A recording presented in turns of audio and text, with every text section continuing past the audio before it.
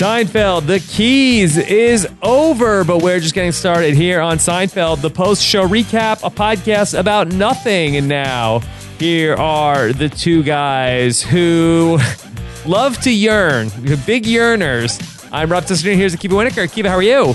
I'm more of a crave guy myself. But do you ever yearn? I guess I yearn for food, but really I just crave food. Akiva, who has your spare keys? I just needed my spare keys. We went to a neighbor's house, and they're the ones with our spare keys. And my wife gave my son, my baby son, our keys. Yeah. And we have multiple copies, but we only brought one with us. Yeah. And we couldn't find what he did with them because he's one and he's a baby, and who knows what he did with them. Makes sense. And luckily, because it was like 11 o'clock when we were leaving at night, luckily they were the ones who had our keys, because or else we basically were going to have to sleep on their couch. Yeah. Because there was no, they were the only people who had our keys. And then about 3 days later, my friend found my keys in his sneakers. Yeah. So, the moral of the story is don't have children. Yeah, that's the moral of the story. There you go. I am not a give my keys to other people. I'm more of a I'm going to find a good hiding spot for my keys kind of guy. Oh, okay. Yes. Yeah, no, I don't mind giving my keys to other people. But I see that. Is it like you don't like giving your keys to other people, or you just don't have anyone to give them to anymore? Yeah, I don't have everybody to give them to. And I also feel like if I ever lock myself out of my apartment, then if that person's not home, I don't want to be in the situation like Jerry was in, where he locked himself out of his apartment and then he can't find Elaine. Yeah, I will say I'm pretty obsessive about my keys. Like I always kind of know where they are. Yeah. In where I live now, it's good that it's impossible to lock yourself out because there's no like lock on the doorknob. So it's just like the deadbolt. So you can only unless somebody purposely locks you out, you can't lock yourself out by accident, which is probably going to cut down on the number of times I lock myself out. That being said, I used to always in the apartment, be looking for places could I wonder if I go and tape my key underneath the table in the laundry room. Then even if somebody found it, they'd have to test every door to know it was my key. Right. That's like a little bit of effort. I also want to know, and obviously anyone who listens to the podcast knows we're all about respect for women on this podcast. Of course. That's our motto. But practically the subtitle for this podcast. Yes, but it is interesting. I've found in my extensive research that women appear to be more apt to lose keys than men. Yeah. I wouldn't say I lose the keys. I'm more likely to forget them in the house. Yeah, that's in the same family though. Yeah, that's true. But I rarely lose the keys. So, it's more I didn't take them with me and they're still in the house. I would also, even if you were a give your friends the keys guy, I don't know if you'd be giving Kramer your keys. No, probably not. All right, so we're going to get into all that here today, talking about The Keys, the season 3 finale. We did it. Yeah, this is really the first season we completed. Yeah, how about that? Because 1 is so short, and then 2 is also a half a season. And this is a full season. Pat ourselves on the back. We did it. Assuming we get through today's podcast without incident. What could happen? Well, what would happen that we didn't get through today's podcast? Power could go out. I guess we could get into a big fight, and I could, one of us. We're already in LA, so yeah. My wife could come home and she could be mad at me for God knows what, and start yelling at me and say, "That's it." Would she pull the plug? Could she be mad enough to pull the plug on your whole studio? I mean, she could be. I never. What did you do? I don't even know, but I would never say that she's incapable of doing X. She could come in here with a baseball bat and start just smashing the computer. Wow, that would make for great podcasting. It would be, but it would never make the air because it would destroy the equipment. And then we would not finish season 3. And if that happens, does that mean we never finish? Is that the end of your whole regime? Yeah, it depends. I mean, she could kill me. So now if she kills you, do we have sort of what happens? Do I just do the rest of the Seinfeld podcast with Josh Wigler? Do we call up Chester? Do we have an order of succession here? A contingency plan? I mean, I'd like you to go on. I mean, I'd like you to, but I would feel like I would like you to sort of, name check me, at some point in all the shows. Oh, we definitely mention you at least once an episode. Okay. Yeah. And Rob has a podcast. Like, you'd want that to continue, but would it still be Rob has a podcast? That would be a little morbid. It would be sort of what like about? But it's also like, they'll have like Murphy and Sons, refrigerator store. Murphy Brown?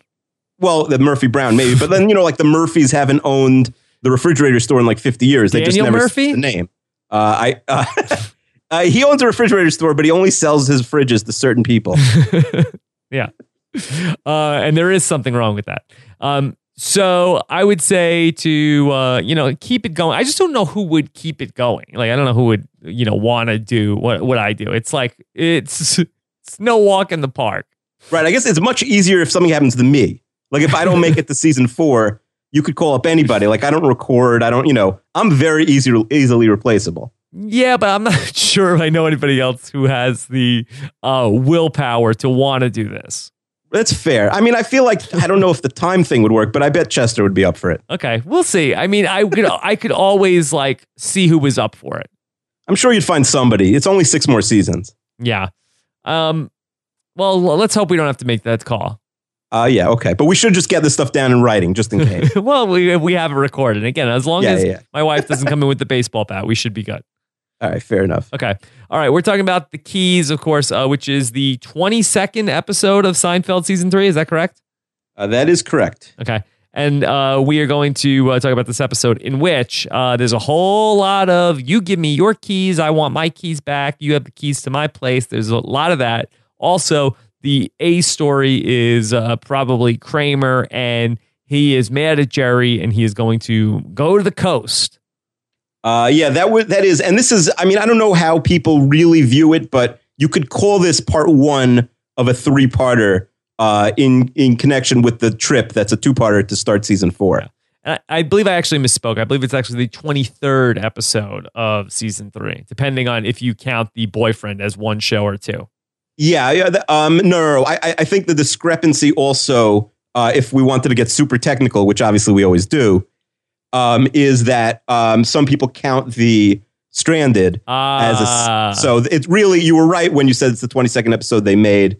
Although, if you want to get even more... this is like The Keys with the Jerry... But they did film this, as we said last week, before the parking space. But I think that was just logistical. Yeah, my DVD called it the 22nd episode, and Wikipedia calls it the 23rd episode. So it's a little bit of a Seinfeld made... Like, the DVDs come from the horse's mouth. So we could go with them, but it's the 40th episode overall. Yes, and I was going to say, and for us, it's a milestone. Number 40, we're like SNL. We're going to have like all the old episodes were invited back, except for the Dennis Miller episode. Yes. All right. So that's what we're talking about here today on Seinfeld, the post-show recap. Of course, you could subscribe. We're 40 episodes in. If you want to get on this, we got a lot of good stuff coming. Season 4, all the way through the end of Seinfeld. Jump in now.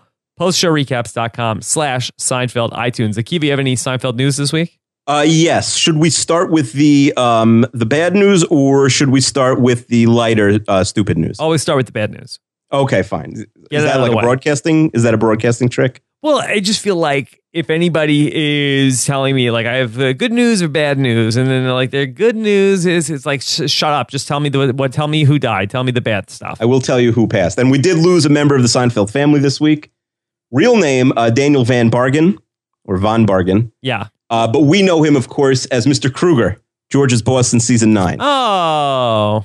Yeah, very sad. It just happened. It just came out, I think, yesterday. I think he passed on Sunday of this week. And mostly, it's a complicated story, but his passing. But it was mostly due to complications from diabetes, and he really struggled the last few years of his life. He had a leg removed. He was having some toes removed. Diabetes kind of took over from the obituaries I was reading.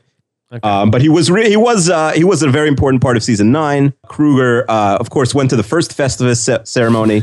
He was a generous man. He gave George $20,000 to the Human Fund.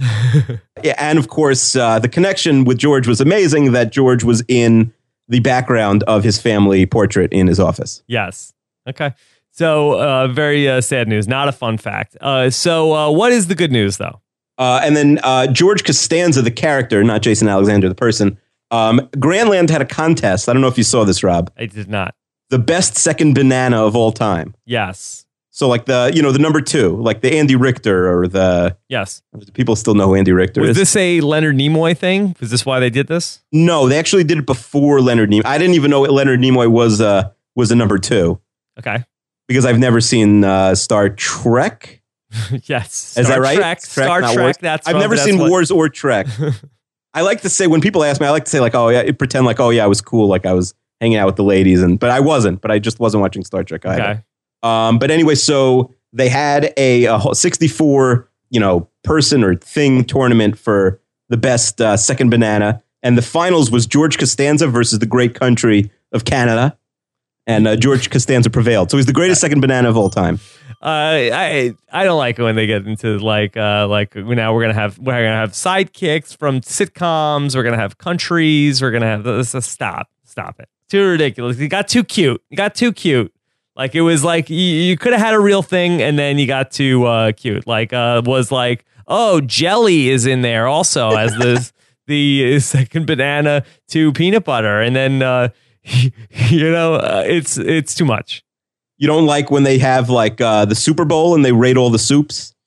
That's fine, but then don't also put like Game Boy on the list. Also, it's like, oh well, the Game Boy was super also, or Super Nintendo. Oh, I hear you. So they got too cute with like it should just be people. It shouldn't be concepts or countries. Right. You want to rank like the top, second, people like Robin, both the woman that goes with Howard Stern and also the guy that hangs out with Batman. You want to do that, that's fine, but don't get too cute. Stop it. I think Robin was in there. Yes. But Robin Quivers. Yes. But she lost to Samwise. Who's Samwise Gamgee? That is from Lord of the Rings. Oh, okay, fine. I've actually seen Lord of the Rings, but I got it mixed up for a second with Samuel Tarly. Yes, that's different thing. Different universe of things. Canada took down Ed McMahon, John C. Reilly. Yeah. And George beat Marty Jannetty, Art Garfunkel, Mustard. Stop, Mustard. That's not Okay. Colonel Mustard. Luigi. Okay. Scottie Pippen. All right. And then the great country of Canada. All right. Well, you've outdone yourselves now, Grantland. Well done. All right. You ready to talk about the keys? Yeah. Yeah. Very dated stand-up starts off this episode. Jerry talking about the Ginsu knife. Yeah, I think this is the worst stand-up we've heard so far. It just, it's dated and it's not. It probably wasn't funny in the middle of Hammer Time when he was giving it. I think it might have been funny at that point, but Jerry says he finally caved in and got the Ginsu knife, and the operator called him and was like, "Really? Was Ginsu ever more popular than Cutco? Yeah, I think so. Ginsu knife was a big deal. I feel, are they still around? Like, I feel like Cutco may have taken some market share. I don't know. If I do a search for Ginsu knife, I bet they are. I bet you get. Who do you think has more hits on Google? Ginsu or Cutco? Like you can get like Ginsu stuff on Amazon, so they're still going Ginsu. I just did it. The answer is just about the same. Ginsu wins 431,000 to 399,000, so it's close. It's close. So congratulations on Ginsu. By the way, if you want to sponsor the podcast, we will. United Airlines never got back to us, so Ginsu, we're waiting. Did they ever jack up the prices for those plane tickets you bought? Oh no, they just canceled them, and then the DOT had their back, and so plane tickets canceled. Oh. Saved me money though, because the tickets they weren't direct, so I'd rather stay home all summer. You know me. All right.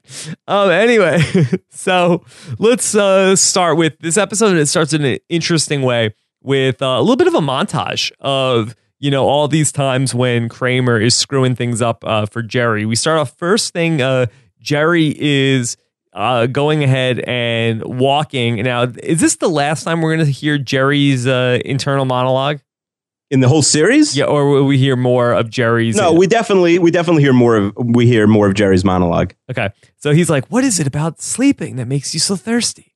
Do dreams require water? And I don't know if they just like put that in post, or it was like, oh, this isn't funny yet to start the show. And so let's just throw a line in there to try to make this funnier. Yeah, because you don't really know what's happening until you kind of see Kramer. Yeah, and then he bumps into Kramer, and he's scared. He says, "You scared me." It's like, it's just me. He's like, that's enough. It's funny that Jerry was nonplussed by the door being open in the middle of the night. Yeah. Like, what? Like that should have been scarier than the reveal that it was Kramer. Yeah, did I leave the door open? It's funny also when Kramer is like doing one of his patented like Kramer like leaving the apartment and like being like all very physical. Like he very clearly knocks the pipe which runs up and down from Jerry's like ceiling to floor. Like he knocks that like clear off, like very like blatantly showing that it's a prop set and not like a real pipe. I'd be very concerned if that pipe ran in my house and it acted in the way that it acts when Kramer runs into it. Yeah, you also appreciate Kramer's physical comedy more when, you know, his girlfriend who you see for 2 seconds, Gucci, when she tries to do physical comedy in a couple minutes and like totally spazzes out. Yeah. You appreciate Kramer more. She's not good. Then we see the second time that Jerry comes in, he has to really go to the bathroom and Kramer's in the bath. Yeah, I don't know. That bath looked a little sleazy in there also. Also, I like the movie TV thing where like the bubbles are on the ceiling. Like I haven't taken a lot of bubble baths, but my kids have, and like there aren't just bubbles all over the bathroom. There sure were a lot of bubbles in there for Kramer's bath. Yeah, they probably had like a bubble maker going on the other side of the bathroom. They might have. And then the last thing that happened was that Jerry came home with a date from a movie, and the movie got canceled, and Kramer was in Jerry's apartment with his date, Gucci. So what was Kramer going to do? Have sex in Jerry's bed? I mean, it's hard to really get yourself in Kramer's head, but I mean, maybe he just brings, I mean, I think he's saying he brings girls back there because his apartment is so gross. It would probably, you know, turn them off. You would think that this would be grounds to end the friendship, right? I mean, knowing what we know about Jerry, if he found out that Kramer was having sex with strange women in his bed, I would think that that would just be like, you know, no doubt about it. That's it. You know, turn in the keys. I never want to see you again. I'd say for anybody else, you're right. But, you know, you have to have a soft spot for Kramer. You can't treat him like a normal person. Yeah. And this Gucci, by the way, does show up again. She actually, but not as Gucci. She dates George in the Cigar Store Indian in season 5. But then Estelle Costanza lets Gucci, who's then called Sylvia, know that when she's been going back to George's house, so she keeps going back to other people's houses that aren't theirs. Interesting. When she goes back to George's house, she thinks it's George's, but Estelle's like, oh, no, George lives in our house. Yeah, so do you think it's the same person, or I know it's the same actress? Do you think that Gucci has turned over a new leaf? I think no one's ever posited that before in the history of the world, so we may be onto something here. We're having a conversation for the first time ever? Yeah, I don't think anyone's ever had this like even the actress probably never thought about this. The Carissa Not even Channing on the or whatever set her where name. she's like, am I playing the same character I was the last time I was on Seinfeld? Like, no. You speak when you're spoken to, Carissa. Yeah. All right. So during this is when Jerry says, that's it. You're going to give me the keys. That's it. You lost your key privileges. Yeah, so he doesn't cut him off completely. He just wants the keys back. Yes. And Kramer says, you're going to regret this. Which he will. It's true. That's true. It ends up costing Jerry, a lot of stress. Yeah. And so Kramer very upset, and he like leaves, but he leaves Gucci behind. Yeah. Listen, he's nervous. He doesn't want to bring Gucci back to his place. Yeah. He probably hasn't cleaned it since he never got his vacuum back, as far as we know, from the guy in the coma. So yeah. Anyway, so now we see that now Jerry is going to give his keys to Elaine. She's going to be the holder of the keys. Now, I think this is going to be a recurring theme in this episode and a recurring criticism. I don't understand the key relationships that are having. It's almost like it's like Jerry should have Elaine's keys and Jerry should have George's keys and George should have Jerry's keys at this point. And that's it. Yeah, I agree. I don't know. This must have played funnier in the writer's room than when it actually played out. But first of all, it's a little bit like Game of Thrones. Like, wait, who is that? It's hard you have to almost like keep a list to keep track of who has whose keys. But yeah, why can't Jerry's wealthy? Why can't he make 2 copies of his key, give one to Elaine, one to George? Yeah. And it just makes no sense whatsoever that Elaine and George would be key friends. I think there is a covenant to the keys that maybe we don't appreciate, especially you don't appreciate. You're not you don't have anybody who you have a covenant of the keys with. That's right. But I do think, it doesn't really make sense at face value. It doesn't make a lot of sense. Okay. So Elaine is at Jerry's house. She's the new keeper of Jerry's keys. And Jerry explains that Kramer broke the covenant of the keys. Yeah, I mean, does everyone know about the covenant of the keys, or did Kramer just invent it? I'm not sure, but he broke the covenant of the keys. Did you know about the covenant of the keys? I mean, when I saw this episode, I did. Mm-hmm. Yeah. Well, beforehand, I was 9 years old. I didn't know about it. We start to see a lot of like rationalization from Kramer, where he's like, he's happy with how things turned out. Yeah, I do. He views this as a positive long-term experience because he realizes he's a loser. Not quite the level of loser that George Costanza is, as we'll find out in a couple scenes. But, I think he has like an aha moment here, to quote the great Oprah Winfrey. Yes, he uses this whole, story about the keys and how this turned out to sort of like take a sort of a real long look in the mirror how things have turned out for him. Yes, although I do love I really love the next scene. Yeah, when he turns the tables on George. Yeah, and also before we get to that, Kramer is going to ask for his keys back to the apartment. Yeah, and this is just a little too petty of Kramer. Like, he should be above this. He knows Jerry didn't do anything wrong. He knows that this was his mistake. And why should he punish Jerry for what he did wrong? Yeah, well, it's tit for tat. Yeah, I mean, that's what he was trying to do before Jerry came back to the apartment. Yeah. All right, so now here's George and Kramer at the diner. And I thought this is a very funny scene because we saw when Jerry gives the keys back to Kramer, the keys are on like a gigantic key ring. There's like 100 keys on Kramer's keychain. Yeah, so I always thought watching the episode that Jerry had like 100 keys and he just never knew which one was Kramer's. But I guess that whole chain is Kramer's and Jerry doesn't know which one it is. Yeah, because George like holds it up like, see, I have Kramer's keys. And like, I think it was a Kramer thing more so than a Jerry thing. Like, why would Jerry have so many keys? Yeah, it's not even useful then to have Kramer's keys because you'd never be able to, use them to get in if you needed them. Yeah, it was like on the Survivor from last week where they had like a challenge where like you'll have a bunch of keys and locks and then you have to figure out which key opens the right lock, or you could untie the knots, and everybody just ended up untying the knots.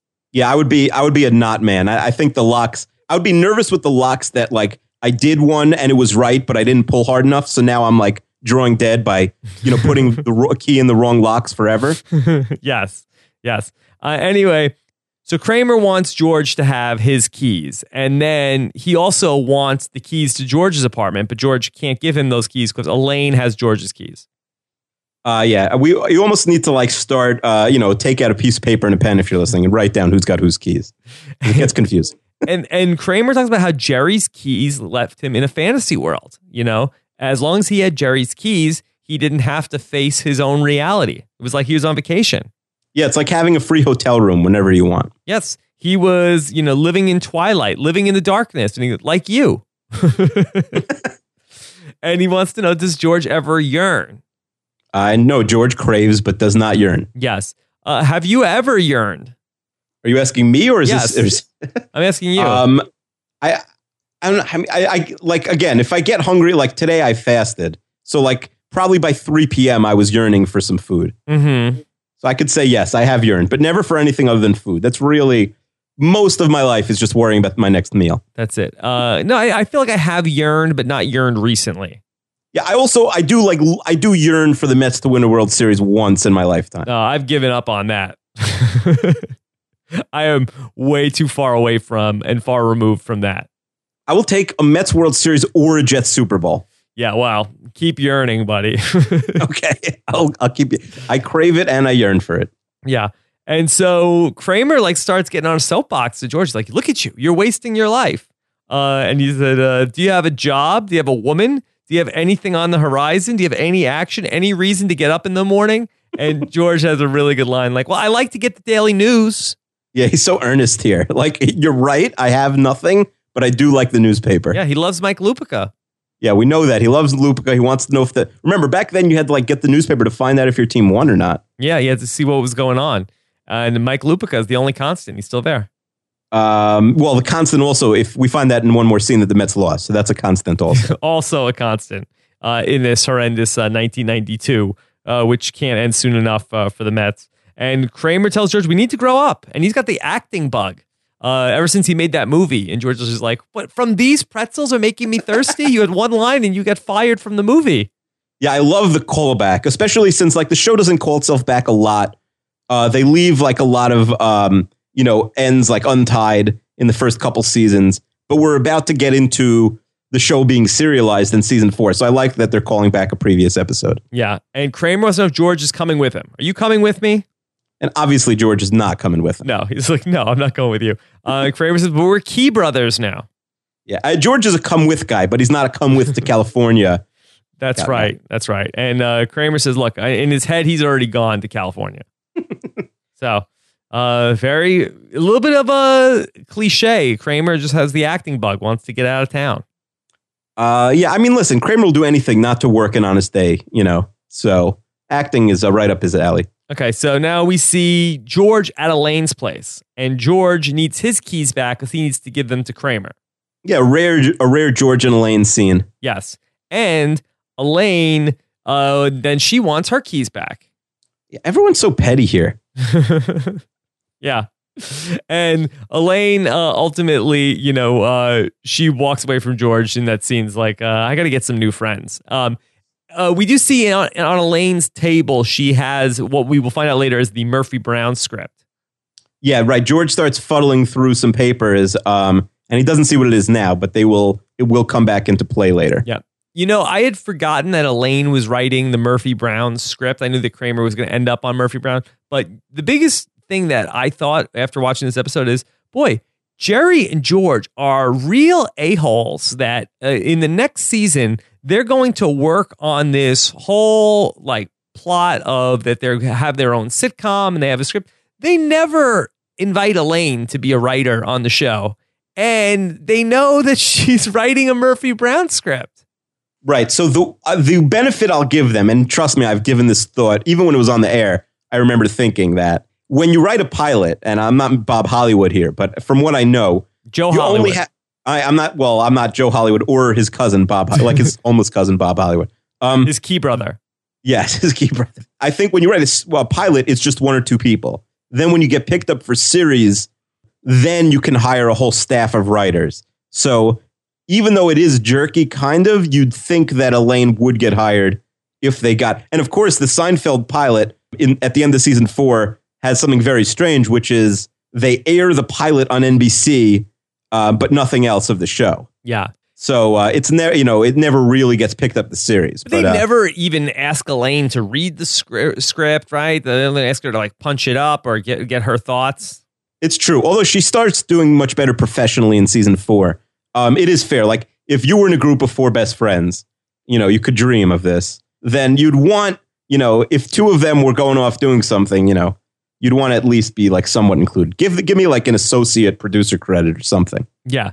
I mean, it would be like if like I was trying to make a podcast and then my 2 other friends like went and like started a radio show and never like asked me to like be a part of what they were doing. Like, and Elaine never complains. Right. And they don't even ask you for advice. Yeah. They don't do anything. They're really jerky. Anyway, so Jerry and George are talking, and Jerry is concerned about Kramer. They want to open up Kramer's apartment, and George has the keys. Yeah, and amazing, he knows which key is which. He knows which key is which, and they're opening up Kramer's apartment, and we don't get to see, but we do see Newman come by, and Newman is definitely acting odd in this scene. They describe him as acting coy. He's almost acting sort of like how somebody like in a 40s like gangster film would act. Yeah, so now we've established that a lot of our core 4 are horrendous liars. But Newman of everyone is probably the worst liar out there. Yeah. And he's wacky here. Yeah. And again, this is right after Newman's, turn to being a good guy last week when he's agreeing with Jerry on the sidewalk. He's right back to evil Newman in this episode. Yeah. And so from this, we end up seeing Newman, like they ask him, what's going on? And he's like, I can't say anything. And they're talking about, is he being coy? And he's like, all right, he went out to the coast, and he's again talking in that sort of like 40s type movie. And Jerry is like being very intimidating with Newman. Yes, and he calls Newman tiny, which is very funny. Yeah, and he like is like banging on the wall to like intimidate Newman. Yeah, Jerry's annoyed because I think he has guilt about the Kramer thing, but Newman is also a huge coward. Yeah. I mean, Newman is hiding behind Elaine at one point in this scene. Yeah. Yeah. And he's like, you can't hurt me. There's a witness. And he's like, George, turn around. Yeah, he's bullying. Jerry's a bully. He's bullying. All right. So we see cut to Kramer driving out to the coast. Again, ambitious to drive out from New York to LA by yourself. And Kramer's car breaks down. Yeah, Kramer really, if you pay a lot of attention, has a different car in almost every episode that he drives. Like, this is a much different car than the one that stalls at the end of the parking garage. Yeah. And we're going to see Kramer continuing his journey in a number of different ways later on in the episode. So George and Elaine and Jerry are sitting there, and something starts here in this scene that is going to be sort of a runner through the rest of the episode, and I want to know what your take is. So what do they say to Elaine that she says basically it's BS? Yeah, Jerry's trying to say like that Kramer forced his hand and that's the only reason why he took away Kramer's keys. Yeah. That he had no choice. And it's very funny in this scene. Like so Elaine basically like calls it like bull, like under her breath. And Jerry's like, what did you say? And nothing. I didn't say anything. I'm like, I could have sworn I thought you said something. I'm like, no. And it's going to happen 2 more times. What do you think of this? Yeah, it's funny because you almost like, you know what she's saying. Like, she's basically cursing under her breath. I mean, I guess you could also add the, I need new friends, muttering that under her breath to this also. Yeah, but that doesn't have the same. What did you say, Elaine? Oh, nothing. I didn't say anything. Right. And it's not a curse like the other 3, I think, are. Yeah. But, Elaine really doesn't have a lot to do this episode. So maybe they're just giving her like a tiny little, thing here. Okay, so Jerry calls up Kramer's mom, Babs. And he calls her up and he, is trying to get through to her. I don't know if he talks to her or not. We don't hear her end of what she's saying, but Jerry tells us that she's completely wasted. Yeah. So we already know that from the nose job that, that Kramer's mom is like a crazy alcoholic. What did the guy calls her, like a vile woman, right? The super. Yes. So we know that she's not, a great, an upstanding member of society. So it fits. There's a lot of jokes before we meet Babs. We only see her, I think, twice, in the famous episode where we learn Cosmo Kramer's name and then the finale. But there's a lot of jokes throughout the first few seasons of the series that she's like a raging alcoholic. All right. Now, did you notice what we hear when Jerry's on the phone with her? No. There is like blaring like opera music. And the song, I believe, is the song from Pagliacci. Which one's Pagliacci? The opera is which the sad clown. Do you think that is it possible that Crazy Joe Davola could have been at Kramer's mom's house? We're really breaking ground with this episode. I think that's a good find by you. I think it's possible that's the only opera song that you could get cleared or something, or it's like public domain. Yeah. That's I would put the odds at under 1% that they remembered that was the song on. Yeah, I think so. I think it's probably that was the only thing that they could license. But anyway, that being said, so we go to now Jerry locking himself out of his apartment. Right. So Jerry, and then Elaine has his keys. So he's got to go all the way to Elaine, but he also doesn't even have a phone because it's pre-cell phone era to call Elaine and say, come on over. He has to go to the payphone and he's, looking for Elaine. And we end up going to see Kramer now on the back of some guy's motorcycle. Yeah, this is a wacky scene. It is wacky because Kramer's like talking to the guy and he's asking him like, oh, so you ever been in an accident? And he's like, yeah, there was a rock in the road on this very road. And it's like, I know I'm setting myself up for disappointment here. Do you ever see Pee-wee's Big Adventure? Nope. No, it's shades of like Large Marge of like, it was 10 years ago on a night just like this. And basically the guy is like recounting an accident that happened basically in the same exact situation. He's like, I always wear a helmet now. I mean, did that came out before this? That came out, I believe, in 1985, 86. All right, so maybe there's like, I know a lot of like comedy people love Pee Wee Herman. So. No, I don't think it was an homage or anything like that. I think they would have done more of a, they would have done it like more of a tip of the hat if it was. It was somewhat similar. And also, he mentions he was in a coma and then he came out of the coma. But then somehow Kramer still doesn't know later on in the series that people come out of comas. Yeah. You should pay more attention is what I'm trying to say. Pay more attention. Okay. So now George comes to the diner and Jerry wants Elaine's keys so he can get in and get his keys from Elaine's house. Right. He's using George's spare set of Elaine's keys to get into Elaine's house to get Jerry's keys. And George has reservations about this. I think rightfully so. Yes, because Elaine is going to be pissed. Yeah, but I don't know, like, clearly, remember, Jerry is about to get Elaine's keys in the four-way trade here. Yeah. So this is really just cutting out the middleman and giving Jerry Elaine's keys directly instead of giving them back to Elaine and then having Elaine give them to Jerry. Yeah, I feel like the rule should just be, you're holding my keys for me. You're not allowed to go and open my apartment and go in my apartment without me. Like, the only reason you have my keys are so that if I get locked out, you have my keys. That's it. Yeah. Listen, is that in the covenant of the keys, though? That should be, if it's not. That's probably rule number 1. Let's update it. I think that's got it. I mean, rule number 1 is probably like, don't lose them. Yeah. But this is rule number 2. Okay, rule number 1 is do not lose the keys and put them in a safe place. Is that 1A? Yeah, it's 1A, 1B. A lot of these keys, especially in New York City where, and we know Jerry, we learned in an early episode, got like the really fancy locks, because he wanted to prevent break-ins and he'd had a lot of break-ins. So a lot of these New York City keys cost like $100 to copy. Wow. How about that? Number 2. So do not lose the keys, put them in a safe place. Then number 2 is going to be... Don't give anybody my keys. Don't give away the keys. Okay. Number 3, Is number 3 the Kramer rule? Like, don't use them to entertain ladies? Well, possibly. Is it possible she was a prostitute, that woman? She didn't. Her name was Gucci. She didn't seem that concerned about her money. That's true. And she didn't leave with him. She wasn't like, hey, who's going to pay me? That's true. I mean, but people know, like, in that apartment, prostitutes don't get paid. Yeah. We know that. That's the chickless rule. That's well known. So number 3 is probably don't use the keys without my permission. Yeah. And we usually, Rob, mention this at the end, but I think it's the elephant in the room here. None of this would happen in 2015. Yeah. Why is that? Because just one phone call solves almost everything in this episode. Yeah.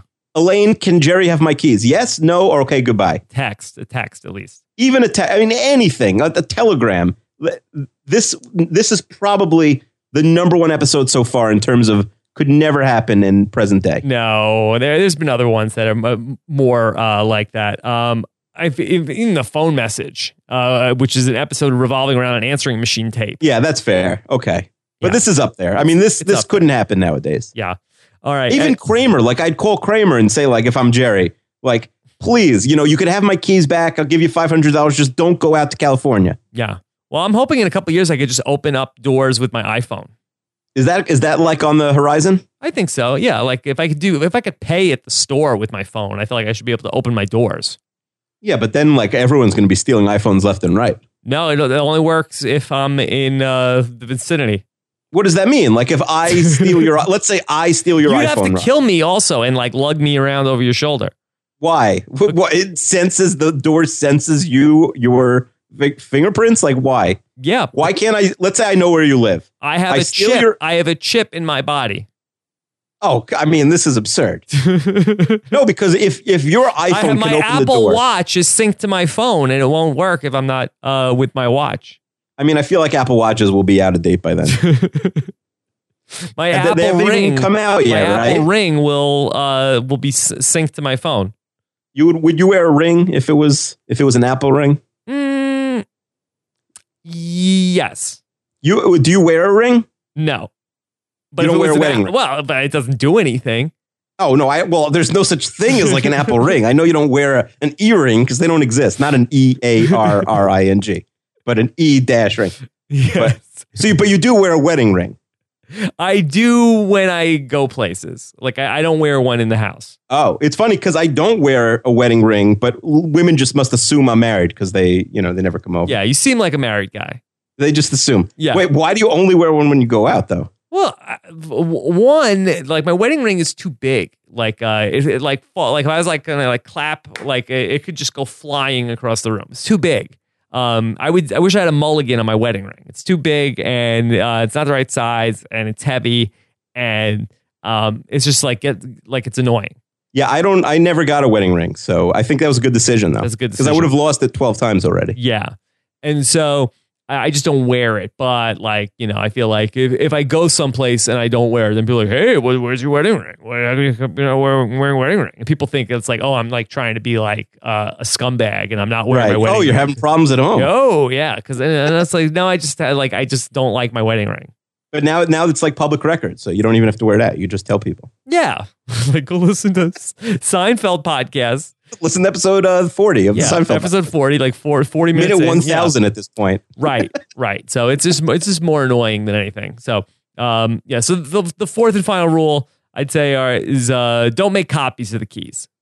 Oh, yeah. But let's say, how about this? Okay, so I have your keys. I say, Rob, I took your key to the store. Here's a birthday present. It's a $50 key. I made 3 copies and here are them for you. But really, I have the 4th copy.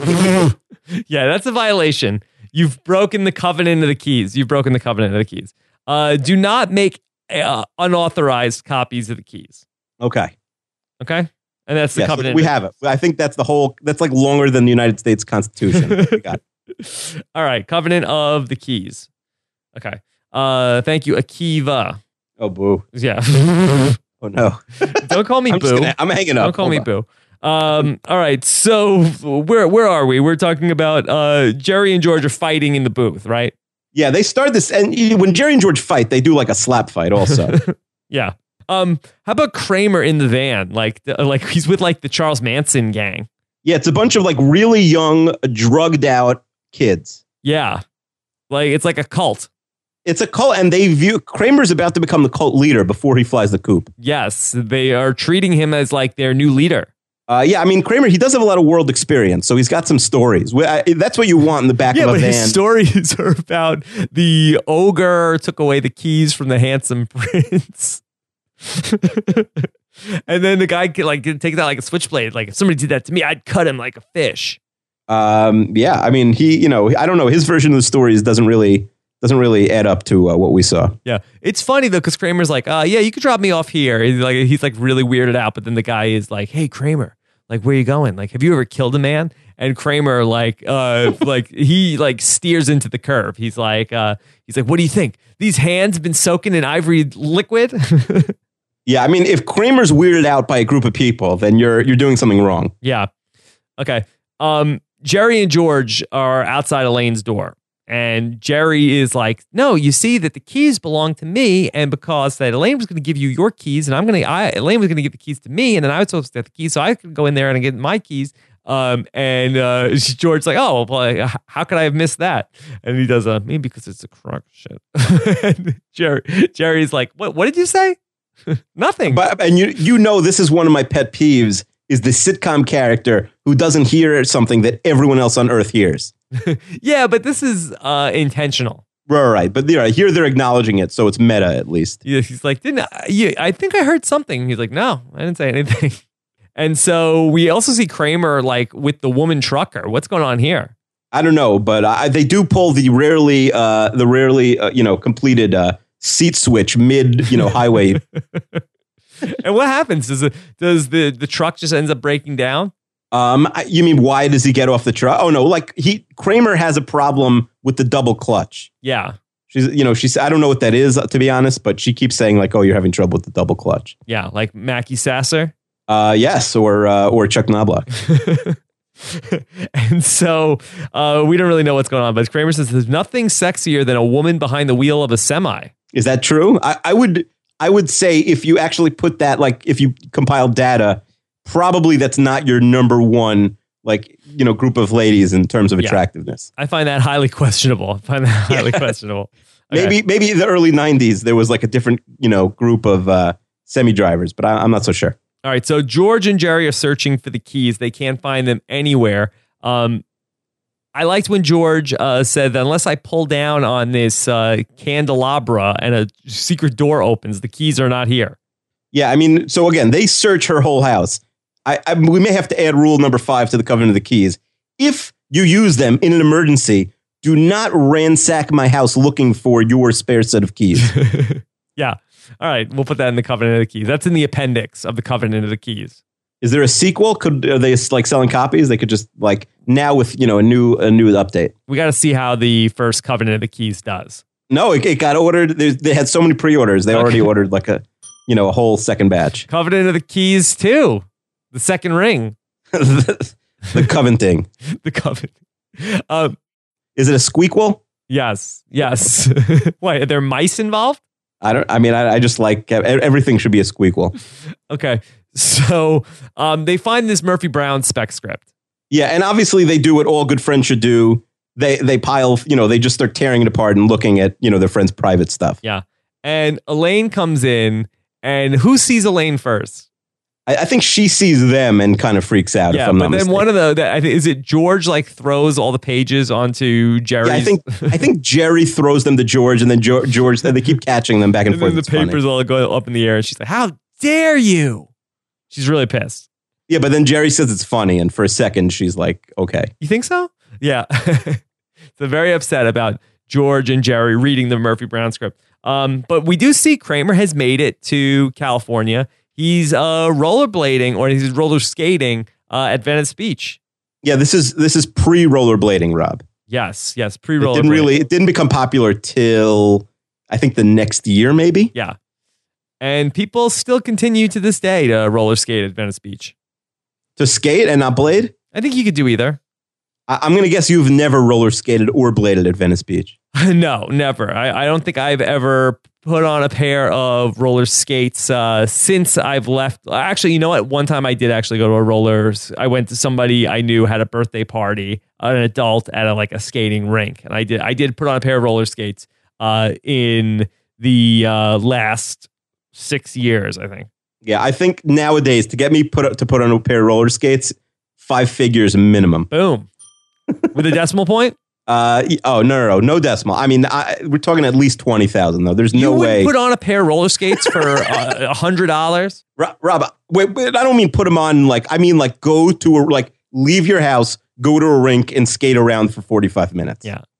Well, I will tell you my quote for that. Go to the roller rink and skate for 45 minutes. I would do that for probably somewhere in the neighborhood of $150 to $200. No, that's cheap. I mean, listen, your time's very valuable. You're a busy guy. I'm not gonna go and sit in traffic and stuff like that. If it's gonna be 5 hours with the traffic, that's not worth it. Well, let's say the person pays for an Uber to get there. You could do work in the back seat. I might get car sick. I can't do that much work. Why, you get car seat? And really? You don't go in the back of any car? I mean, I could go in the back, but I don't know how much work I could do. And I hear you. You can type on your not for anything. My work, really requires me to be on the internet. So I don't really know. I could answer emails. I guess so, but typing emails is going to make me in the back of an Uber is going to make me a little nauseous. All right, so it sounds like all right, fine. I'm saying at least $1,000. I'm hanging up the phone if you offer me less. You're being too precious for $1,000. No, I don't like roller skating. Yeah. If it was a Saturday and there's no traffic and get me in, get me out, boom. Yeah, I don't roller skate on Shabbos. I don't know about you. Okay. But the 45 minutes might be the toughest part of that. Yeah, I mean, it's just the time. Sure I'm not saying my time is valuable, but, I am very lazy. Okay.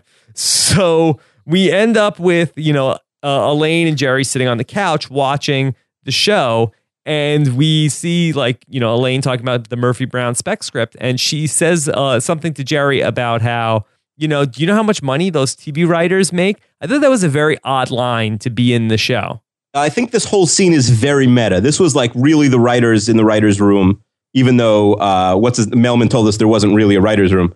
All the writers for the show sort of putting this together, there's a lot of inside jokes in this 2 minutes on the couch here. So what are they trying to say? That people think it's easy? People think anybody can write a sitcom and that it's easy to do and that it's just easy money? I think that's what they're saying, which I don't think at all is a stereotype nowadays. I think it's actually considered a very hard to get job, and it's certainly a well-paying job. Yeah.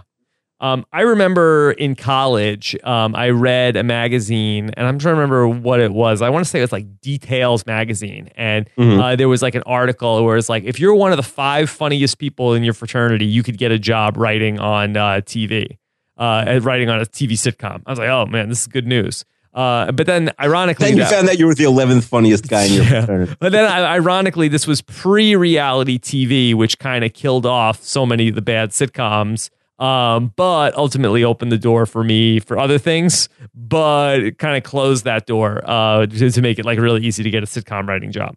I will say, if I had like 3 lives, I would like to spend one of them like just trying to be. I think it would be so fun to be like in the room ordering Chinese food at like 2 a.m. on a Thursday night. Yeah. I mean, I've done it a tiny bit. I don't know where you're getting Chinese food from at 2 a.m. Oh, wait, in LA, everything closes so early? I mean, I'm pretty sure you're not gonna. There's no Chinese restaurant. It's not like you're in Manhattan or anything like that. Okay, that's fair. But you know what I'm saying. So like late at night, I have done it like sort of like everyone's in one room together, but you're not telling jokes. Like sports is a little, as crazy as it sounds, it's a little more serious, the atmosphere. Yeah. Than in probably the comedy room for a sitcom, like the writer's room is. I could imagine it being a lot of fun. Yeah, I'm sure it is. It's probably a lot of hard work also. But anyway, so what does Elaine say to Jerry in this scene? Oh, you mean what does she mutter? Yeah, I think he keeps talking. She's very irritable here. He's just talking about how it's a lot of work. You have to watch all the Murphy Browns, which is funny because I'm sure like when they hire all these writers for Seinfeld, they didn't say like, here's the first 25 episodes on a VHS, go watch them. There's no way. Yeah. Which is why we have like, people having brothers in one scene and never having a brother again, stuff like that. Mm-hmm. It's not like Lost where they would keep a list of, who's who. Right. But so then Elaine's like, can I just watch the show? And then she calls him an a-hole under her breath. Yeah. Very funny. I love this running joke. Yeah, it's probably the best part of the episode. Yeah. So now we're watching Murphy Brown, and oh my God, there's Kramer on Murphy Brown. I mean, it's pretty out there, Kramer. How many days? I want a timeline here. How many days has this been that he's already? Not only has he been on Murphy Brown, he got cast.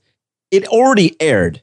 Yes, like there's got to be at least a 6-week backlog here. For them to cast an actor for the show to air. Yeah, that's all. Fair. That's very fair. It's not like, it's like he's like an extra in like SNL and this is like a live show, Murphy Brown. That's fair. Did you ever watch Murphy Brown? I used to check it out. Yeah. I mean, I didn't love Murphy Brown, but it was the 90s. I didn't have anything to do. Camera time. There was, not that much going on. I believe it was on Monday nights on CBS, like 9:00. This is really pre the golden era of wrestling on Monday nights. So there really was nothing else to look at. Yeah. While you mentioned that it's a CBS show, it's worth talking about what the Inside Look says. It is very unusual for back then for an NBC show to show basically a fake episode of a CBS show on their show. Yeah.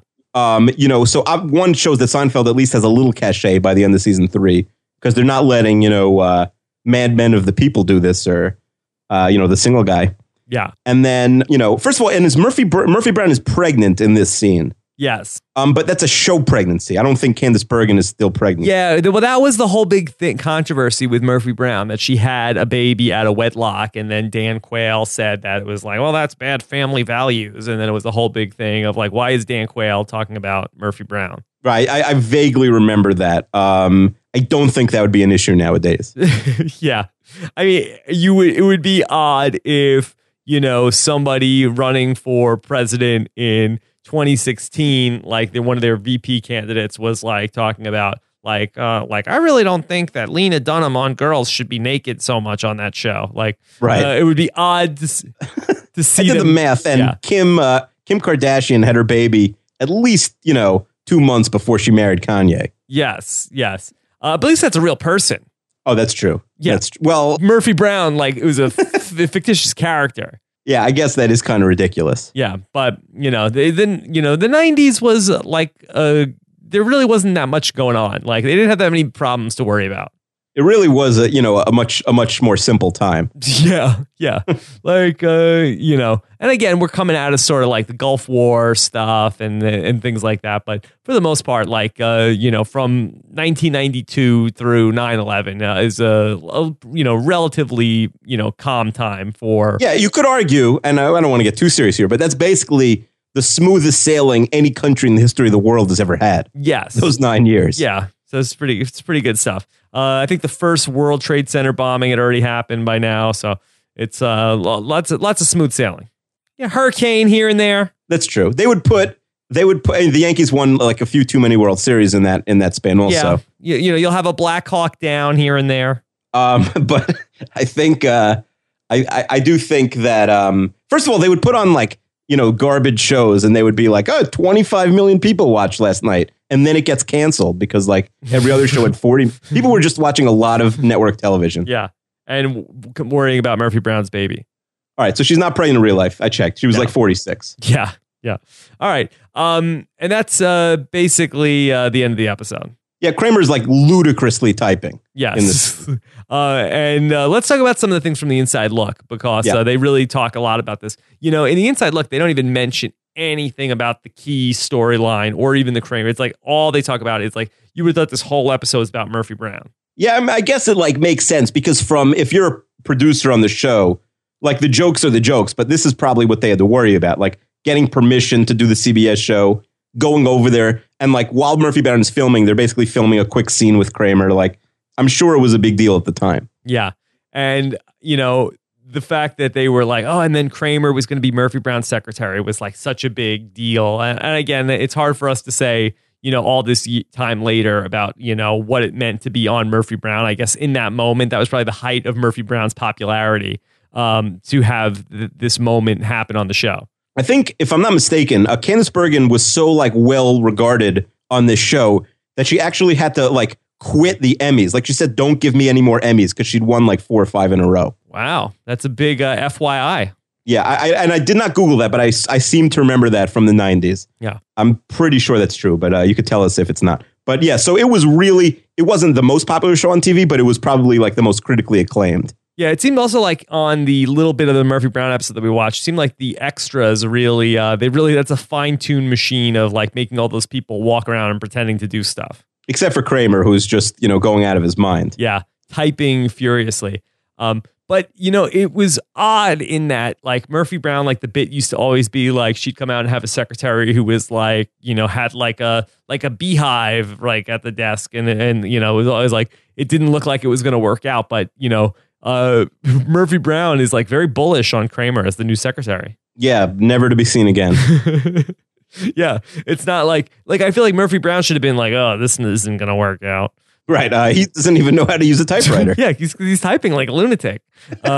She's like should have been like let's get this guy out of here by lunch. I feel like that would have made more sense. Yeah, I mean, I guess, but so they don't really pay off that scene. In the Inside Look also, it's funny because like in hindsight, the fact that Kramer was on Murphy Brown is like one of the most notable things of Murphy Brown. Yeah, because like even though you probably have 1,000 channels on your television system, like you have not had a channel play Murphy Brown probably in 15 years. Yeah, it's sort of been forgotten in time. No, I want to say like, is it on Nick at Night? Lifetime or something? I think used to rerun Murphy Brown, but I think it's very dated. I can't imagine on any channel now. Yeah, they would have it. It's not like you're going to pop in Netflix and like run through, binge watch Murphy Brown. Yeah, it's pretty. That should be what we do next is the Murphy Brown podcast. Don't make me like the problem with that is like then you actually have to sit through an episode of Murphy Brown. I'm not sure if I'm ready for that. Do you think that there's ever been a Murphy Brown podcast before? I'm going to guess that if you type into iTunes right now, Murphy Brown, it might come back empty.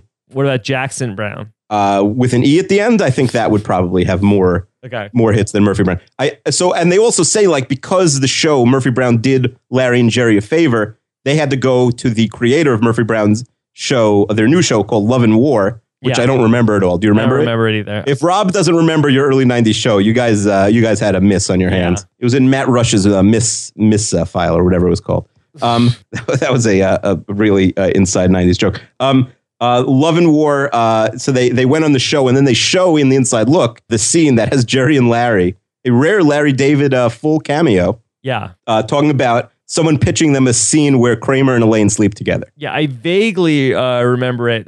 So Love and War was a show created by Diane English, I guess, who did Murphy Brown.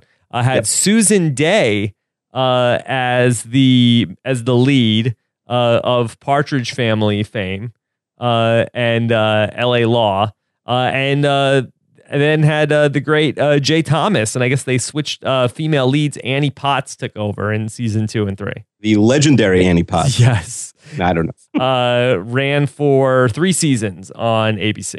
And I guess just to tie it up, the episode, Jerry does a bit about Keys starting the plane. Oh, yeah. Nothing to write home about. Yeah. So that's the Love and War with Jay Thomas. Okay. So, Akiva, let's get into this. Where do you rank this episode? Okay, so the Keys. I got to find my ranking here.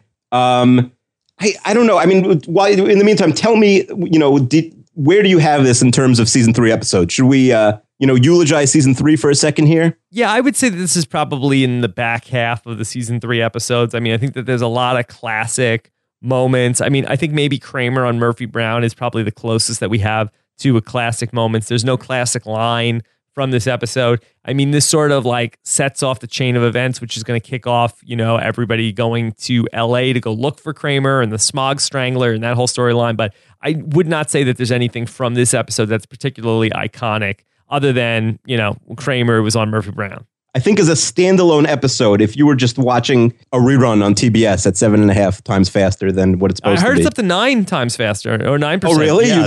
You looked into it? Somebody updated it and they said now it's up to 9%.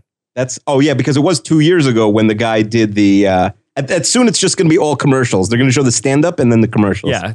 It's going to, they should have, maybe just like 1.5x TBS.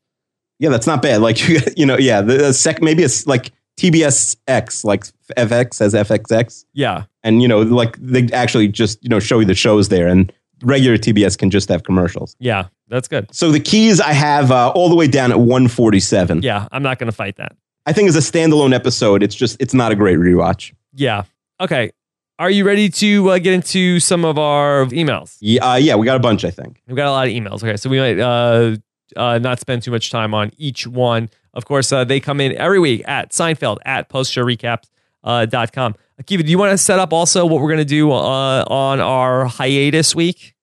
Do you want to set it up? Because I already forgot. Yes. Okay. Well, Akiva and I, belabored what are we going to do because it's the end of season 3, the start of season 4. It's also a week where I'm going to be traveling. That we're going to be. I have a wedding that I'm going to be going back to New York. I'm also going to be doing a live podcast taping for Rob as a podcast. So we have a lot of stuff planned next week. So we are going to take this time and we are going to, instead of recapping an episode, we are going to rank Akiva's list of the 11 other shows that aired on Thursday nights during the Seinfeld Friends era and come up with a definitive list of ranking these shows 1 through 11. I think the public has really been yearning for this. Yes, and craving. And that'll be in between. I don't think we're going to miss a week of the show. I think we'll probably have that up like the beginning of next week, and then we'll have a regular episode up for you guys in 2 weeks.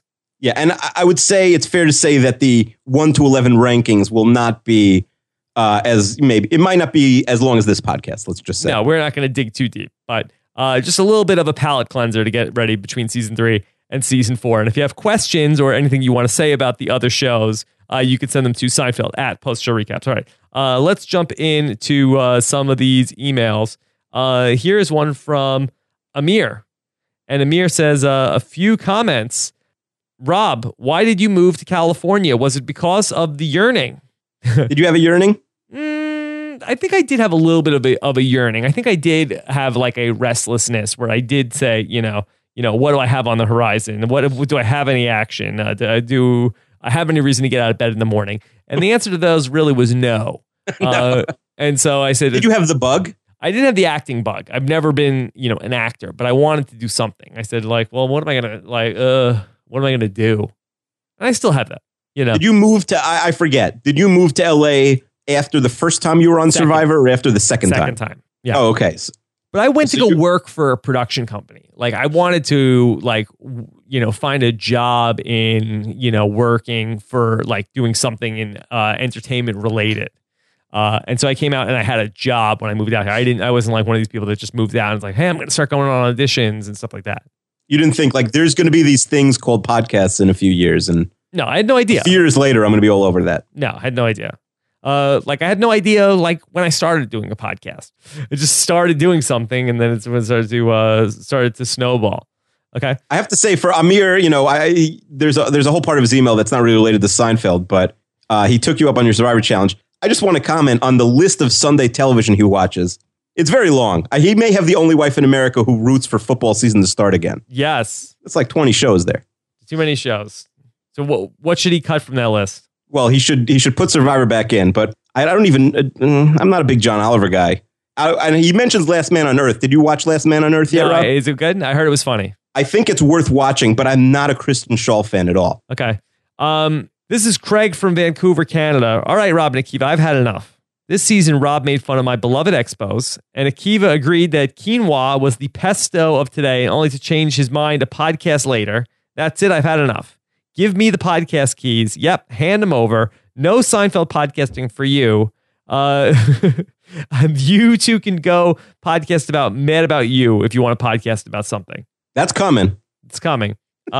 And then also Craig has a tribute to Daniel Von Bergen. So it is very sad, Mr. It feels like since we started the show, we've lost a few of the sort of like the more minor characters of the show. Yeah, it's definitely like unfortunately, I think it's going to be a trend. I think it's going to continue throughout the course of this podcast. I think the longer we do this podcast, the more people from Seinfeld are going to move on to the alternate side. Oh, no. I hope that's not a threat. No, but by the way, I should add, as he points out, Daniel Von Bergen was also did you ever watch Malcolm in the Middle? No. He was like the drill sergeant for the older brother of Malcolm in the Middle. Okay. Eventually, hopefully 80, 90 years from now, that they'll be like, when they talk to here's the last surviving person from the Civil War. They'll be like the last surviving person from Seinfeld. Yeah. Who do you think that would be? The kid that was his parents owned the yogurt store. I was about to say the same thing. I feel like he's the most prominent kid. What about the Bubble Boy? The Bubble Boy. The Bubble Boy? He lives in a bubble. How's he getting sick? Yeah, but he wasn't even a boy, and we never even really saw him. He was just like... That's true. He might be 50. We're not sure. Yes, and I think, was it just Larry David's voice? Wasn't he? Well, listen, let's not break kayfabe here. Okay. I would say also, what about the baby that was... from that Kramer dropped on his head? Well, he dropped the baby. The baby already may have a traumatic brain injury. We don't know. It's like LBJ. Yeah. Yeah. It looks like LBJ. His brother, we know, is hideous or breathtaking. It's an argument. Yeah. So we'll see who's the last surviving member of the Seinfeld cast. I would argue also Newman may live forever. He's evil. Let's hope so. Even though there was a hoax that he died recently. I feel like he's at the level of fame where he's going to have a lot of death hoaxes. Okay. Travis Almendinger, he says, I'm begging you to do Akiva's highly anticipated cereal rankings podcast, and I'm really putting some beg into it. I'm not just saying that I'm begging. Cereal's the biggest thing to hit podcasting in the last year, and you need to ride the wave. Additional overdue topics include Akiva's top movies of 2014 and his thoughts on the last episode or at least one episode of The Big Bang Theory. And there probably should be others. So maybe some stuff for in between season 4 and 5. Listen, we have about 6 more breaks between Seinfeld seasons before we start the Nanny podcast. So we have plenty of time to do all this. If Travis really is yearning and he can't wait, hit me up on Twitter or something, Travis. I will.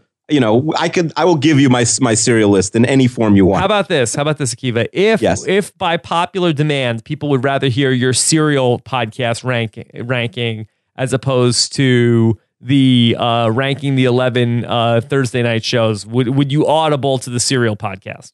I don't think anyone cares besides Travis. I'm just saying, besides me and Travis. if there is an uproar or people want the Serial podcast, would you make the switch? Would you audible at the line of scrimmage?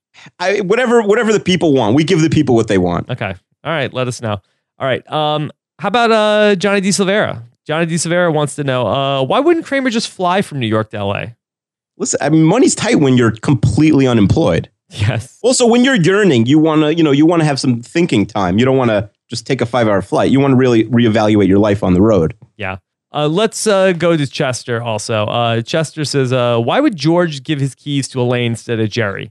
George is over at Jerry's apartment every day. The only time I've ever seen him at Elaine's apartment is when he was dating her big-nosed roommate. I don't think they were roommates. I think she was just a friend of Elaine's. Yeah, correct. We know her roommate is the actress waitress still.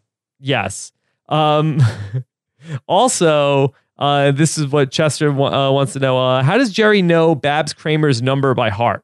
You know, he's pretty smart, Chester. That's a good question. There's no way. I mean, I guess people used to have... Well, here's how. I'll explain it. Oh, no. Kramer is at Jerry's house all the time. He's on Jerry's phone all the time. Babs is a speed dial on Jerry's phone because Kramer is on Jerry's phone all the time. Yeah, that's pretty smart. Maybe all 10 of the speed dial numbers are Kramer related. Maybe Jerry doesn't use the speed dial. Well, we know that he wants to be on other people's speed dials. We certainly learned that in a later episode. Yes. Is speed dial invented at the time of this episode? I think so. Okay. All right. Let's come up with a hashtag. I think it's got to be Covenant of the Keys, right? Yeah, no question. Covenant of the Keys. Covenant of the Keys. That's this podcast. All right. Next time, we will talk about the 11 Thursday night must-see TV shows that are not Seinfeld and Friends and rank them. Yeah. Should we list them off now to get people with bated breath? Yeah. Give us the 11 real quick. Yeah. You tell me if you were a big fan of any of them quickly. Okay. Single Guy. Single Guy. Yes. Boston Common. Yes. Caroline in the City. Yes. You were a big fan of all three of these. Single Guy I like the most out of these three. Okay. Suddenly Susan. Okay. Naked Truth. Fired Up. Have not found that one anywhere on the internet. I don't even remember Fired Up. Yeah. I can't find it. I don't know how long it lasted. Union Square. Can only find the pilot shot with the different actress if someone wants to help me out with that one. Just Shoot Me. Yes. Veronica's Closet. And then the first two were Madman of the People and Hope and Gloria. Okay. I have my work cut out for me this week. Yes. Madman of the People. That was about the advertising agency. You know, I don't know, but that's also really difficult. I think that was that they were all working in advertising, and it was like set in the 60s.